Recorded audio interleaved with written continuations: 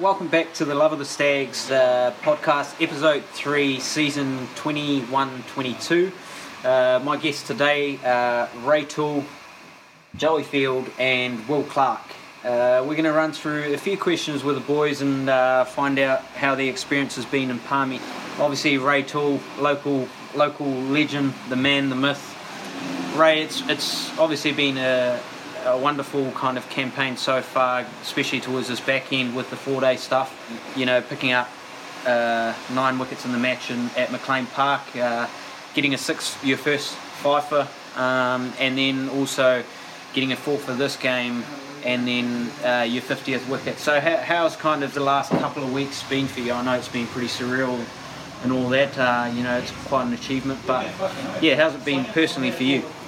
It's been quite exciting. It's just nice to be in the wickets and hitting some form. It's been a lot of work throughout the winter, pre-season and throughout the summer.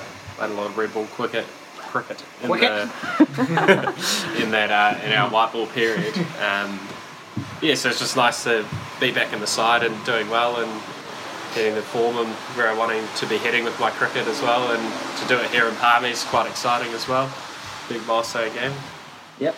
Joey, going to you, mate. Obviously, we know you're a bowling all-rounder. We know your prowess from under-19s and how highly you were regarded as a genuine all-rounder in that environment.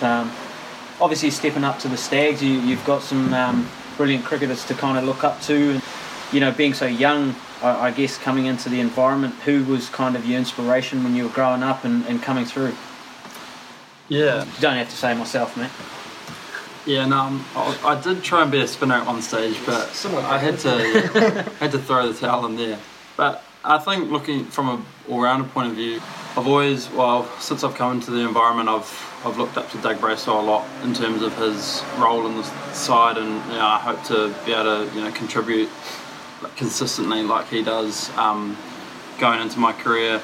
But when I was younger, like from a bowling point of view, I always liked Tim Southey, more recent like Rabada, but also like always probably the best all-rounder who I believe is Jack Callis. Like he's pretty phenomenal, so just trying to learn and see what they did so well to try and see what you can do in your game to include aspects of what they did.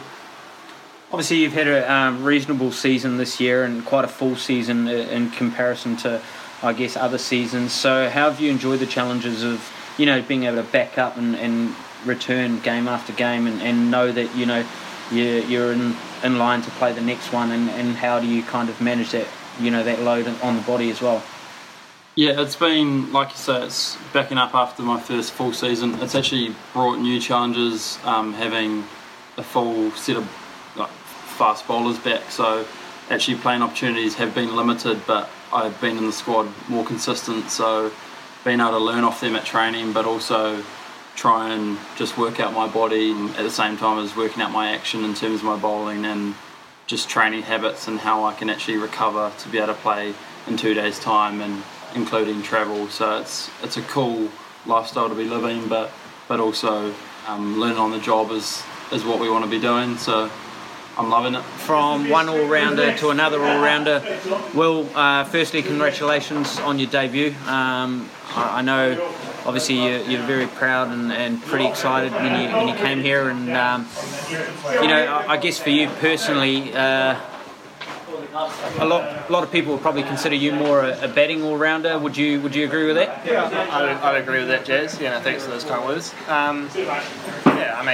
I kind of had a good chat to Rob and some of the coaching staff, even some of the boys at the very, very start of the season in the winter.